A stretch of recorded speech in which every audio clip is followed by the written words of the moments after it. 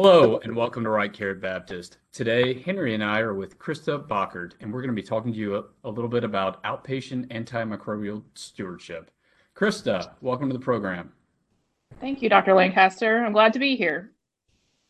Can you tell us just a little bit about your background and what you do for Baptist?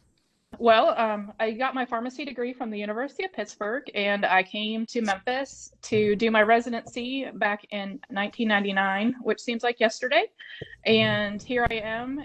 I've been with Baptist since then in a variety of roles. I've been a pharmacist at the Memphis campus, the Restorative Care campus, and then for the last 12 to 13 years, I've been here at the Baptist DeSoto campus, acting as their antimicrobial stewardship pharmacist.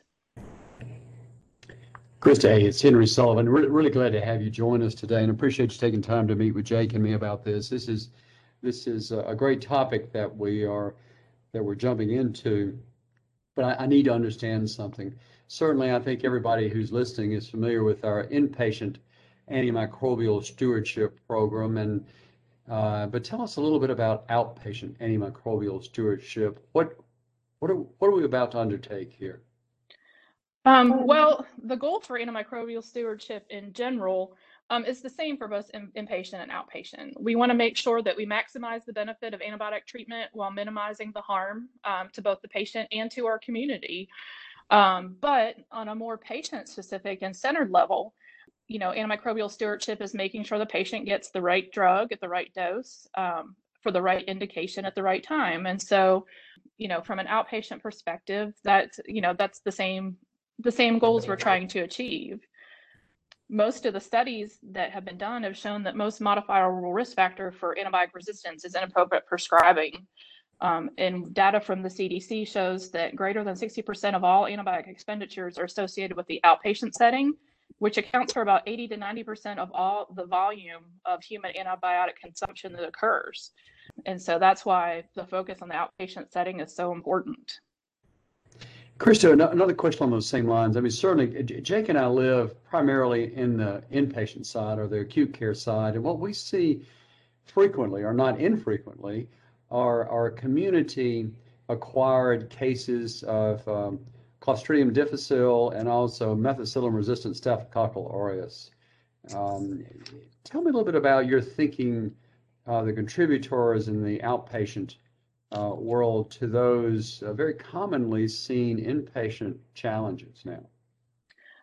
More so, we have to worry about the community-acquired C. diff infections because antibiotic treatment is probably the most known risk factor and modifiable risk factor for acquiring C. diff infections. Studies have shown that approximately 30% of all adult C. diff infections and 70% of pediatric C. diff infections are community associated. There's been some data that's actually come out in the dental literature that shows that even one dose of clindamycin for a dental procedure increases your chance of acquiring C. diff infection. So that is important to note that, just one dose of antibiotic does make a difference. I think it's a really good point. When we were first told all this, we were really beaten over the head with the rise of the superbugs and antibiotic resistance and how that was going to pose a threat to being able to treat these infections going forward in the future. And certainly it's a big deal, but on an individual patient by patient level, it's more the risk to that patient that matters when you're seeing them in clinic. And I actually had a family member who called me wanting a prescription for an antibiotic for something that sounded incredibly viral. And I told him I wasn't going to give him anything for it, and then went to the urgent care and of course got an antibiotic. And sure enough, about a week later, came down with community-acquired C. diff, and that seemed to be the only thing that changed that family member's perspective on needing an antibiotic for every cold. So I feel like hopefully as patients become more aware and physicians become more aware of community-acquired C. diff in their patient populations, that we might see a decrease in prescribing. You have any thoughts or additional comments on that? I would just say that, that's what the literature supports too. It supports that decreasing your antibiotic use by just 10% can decrease your community onset C. diff infections by about 17%. So I think that is the key to antimicrobial stewardship and decreasing our chances of community-acquired C. diff infections is using our antibiotics judiciously and when they're needed. And so just to go along those lines, can you give us a few examples, I guess, of antibiotic overprescribing in the outpatient setting? Yeah. So the American Boards of Internal Medicine established in 2012 the Choosing Wisely campaign, which focused on reducing unnecessary or harmful treatments and tests. And so two of their big focuses for decreasing overprescribing is in the areas of antibiotics for sinusitis and antibiotics for otitis media in children who are 2 to 12 years old. They do, for the otitis media, they do recommend the watchful wait approach, where give them 48, 72 hours. If they're not better, then prescribe antibiotics. The other with sinusitis, the new guidelines come out and say use for mild to moderate sinusitis when symptoms last for more than 10 days, then consider antibiotic initiation. Or if they have clinical improvement and then deteriorate afterwards with discolored nasal secretions or facial or dental tenderness, that's when they would recommend starting that. And then also making sure to use the right antibiotic and not using fluoroquinolones for sinusitis, trying to use Augmentin as your first line treatment. So, with those two areas, with the Choosing Wisely campaign, those are two areas that physicians themselves have kind of began to police themselves, so to speak, in making sure that they're providing the right care for their patients. The other area is with, I know the MIPS measures, looking at avoidance of antibiotics treatments in adults with bronchitis, because we know that this is mostly viral. And so having that watchful wait approach as well with bronchitis. So those are three areas that I think we could start our focus on for overprescribing antibiotics. No, I think that's really great. And we were chatting a little bit before the podcast went on, and I think you were saying something additional related to what the ACP has recently come out and suggested as far as maybe treatment duration guidelines for antibiotics. Yes, the shorter duration of therapy has become kind of the hot topic in antimicrobial stewardship for not just inpatient, but for outpatient. The American College of Physicians just a couple weeks ago published that they're supporting 5 days of treatment for acute exacerbations of COPD or uncomplicated bronchitis. For community-acquired pneumonia, they're suggesting only 5 days of therapy and only adding an additional 5 days of therapy if there's validated objective measures that are met for patients that have community-acquired pneumonia. One of the big things, I know that we see and we talk about a lot for some of our patients coming in from the outpatient setting is, asymptomatic bacteria, not using antibiotics for those patients unless they're pregnant for asymptomatic bacteria, but they also are suggesting women with uncomplicated bacterial cystitis to use 1 to 5 days of therapy depending on your antibiotic choice, with fosfomycin being the 1 day of treatment, Bactrim being the 3 days of treatment, and nitrofurantoin being for 5 days of treatment. The other thing that kind of surprised me a little bit was in men and women with uncomplicated pyelonephritis, they're recommending 5 to 7 days with a fluoroquinolone or 14 days with Bactrim. So that is another endorsement by the American College of Physicians. And the last one that they're endorsing as a best practice is non-purulent cellulitis, and only recommending 5 to 6 days of antibiotic treatment that is active against streptococci, especially in those patients who are able to self-monitor and have close follow-up with their PCP. Those patients, we don't need to be prescribing 10 days of therapy or longer, especially not recommending clindamycin in those patients, because we know clindamycin is one of the biggest antibiotic risk factors for Clostridium difficile infections. So, Christy, let me take you a little bit different pathway. So if our concern then is about the overprescribing of antibiotics and the potential development of resistance by our loose use of antibiotics, can you tell me just your thoughts around carbapenem resistant Enterobacteriaceae and And what are your concerns about that particular? Could you first help to define that for those listening? And then also your concerns about CRE. CRE is one of those pathogens that we are concerned about on the inpatient side. Hopefully, they're not seeing much of it on the outpatient side, but overprescribing is probably one of our biggest risk factors, especially from our community, that can help the bacteria form antimicrobial resistance. So even what you're prescribing on the outpatient side is also impacting our patients on the inpatient side. And resistance does not discriminate. It has the potential to affect anyone at any stage of life. And different risk factors for patients will increase their risk. But the thing that concerns me about CRE is not having something that I'm able to treat patients with on the inpatient side to help cure their infection. And each year, about 3 million patients are infected with antibiotic-resistant bacteria, and almost 35,000 patients die as a result of these infections. And so, with overprescribing being something that we know is happening in the outpatient side of things, if you go to the CDC website and look at the 2017 data there, the areas that we serve as a Baptist community, Mississippi, Tennessee, and Arkansas, are some of the highest prescribers of community antibiotic prescriptions per 1,000 population. So this should be a big focus for our area so that down the line, we're not seeing these pathogens like CRE, ESBLs, pan-resistant organisms. And so every little bit helps. And we are like one of the highest areas for MRSA as well. Isn't that right? Yes. Yeah, and so that kind of brings me back to one of the other questions that we've been talking about before is oftentimes in clinic, you'll see a patient who comes in for something that you may, as a physician, know is a cold, but the patient is demanding an antibiotic. And you know that it is just much easier to write that antibiotic and get that patient out of clinic than argue with them on the fact that they don't need it. So, do you have any tips or tricks for the busy outpatient physician that is going to be encountering these patients that are a lot of times demanding that they get an antibiotic prescription?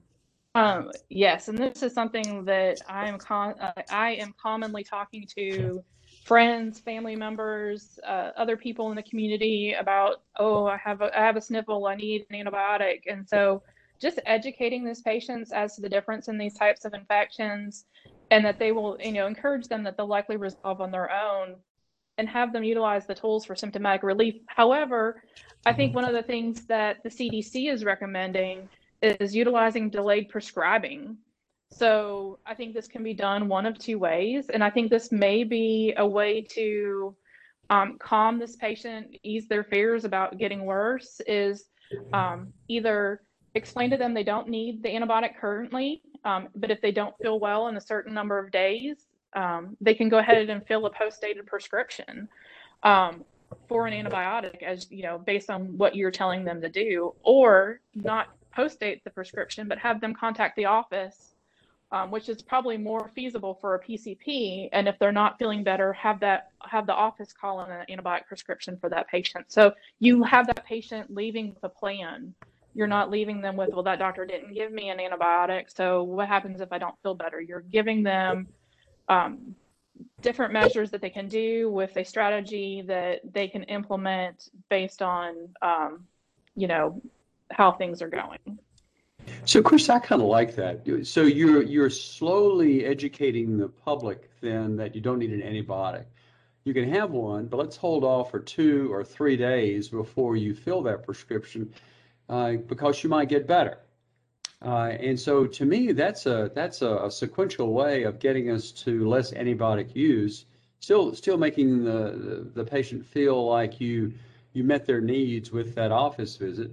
But yet not necessarily immediately having them go to the antibiotic use, and we might find ourselves 3-5 years from now not even needing to fill that antibiotic for them. Correct. Yeah, some of the patterns that are really interesting. So, most of the patients who do have a cold, they'll end up going to the doctor kind of the day that their cold is peaking. And so if they do get an antibiotic, they start to feel better, but it's because they peaked and they were going to feel better anyways.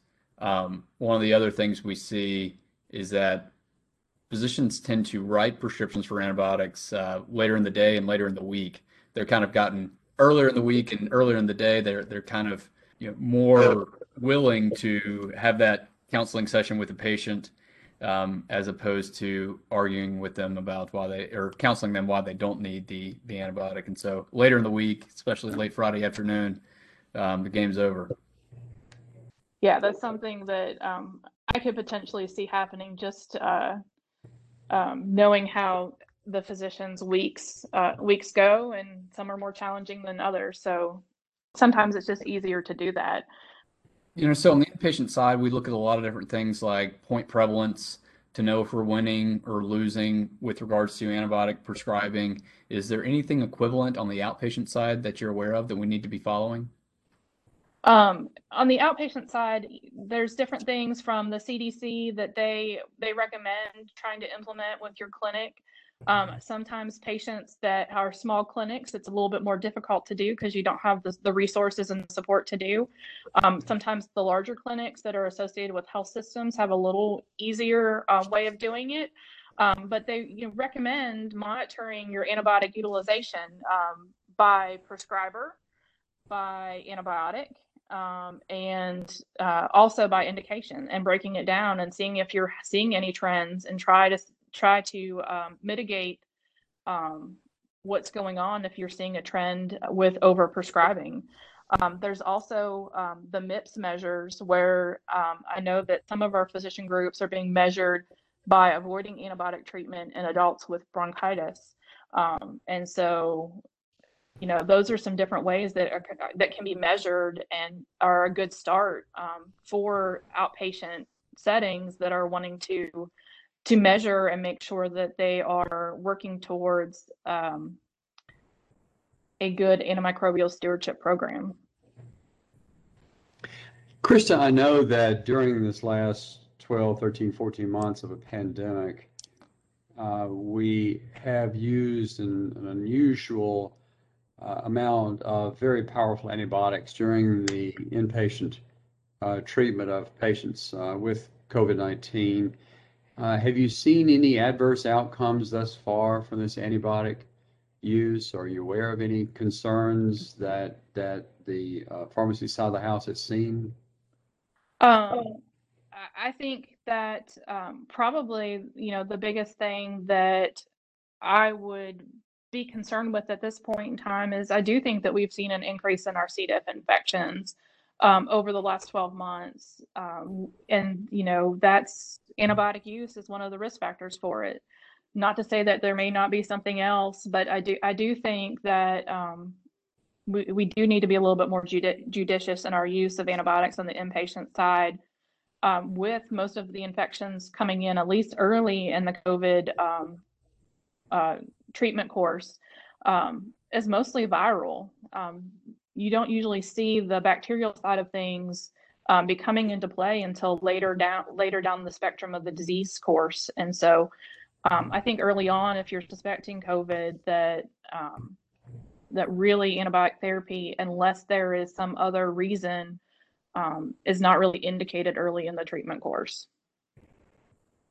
Yeah, and then even on the outpatient side, we did look at some data within our system where these patients who had a positive COVID test were still getting prescribed azithromycin and steroids, which is a combination we give for some outpatient conditions that may or may not be warranted in general. But any thoughts on that combo? I mean, azithromycin, even before COVID, was one of the top most prescribed antibiotics on the outpatient side. And so, seeing that the symptoms are very similar with COVID versus the bronchitis and the sinusitis and, community-acquired pneumonia potentially, them being similar, I can see it being something that could be potentially overused during this pandemic. But that use of antibiotics was there beforehand as well. So if it's gone up in the pandemic, then we're really overusing those agents and need to work on trying to scale back. so we can have it for use in the later years to come. Yeah, really well said. And thank you so much for coming on the program. Henry, you got any closing comments? No, Christy, I really appreciate you focusing our attention on the outpatient or ambulatory overuse of antibiotics and helping us to reconcile this part of our antibiotic stewardship program. Thanks a lot for taking the time to meet with Jake and me today. We appreciate it. Thanks for having me. I've really enjoyed it. Great. Hope to have you on again. And thank you everybody for listening to Right Care at Baptist. Remember, if you follow the link in the show notes, you can find the link to the CME survey. Thank you.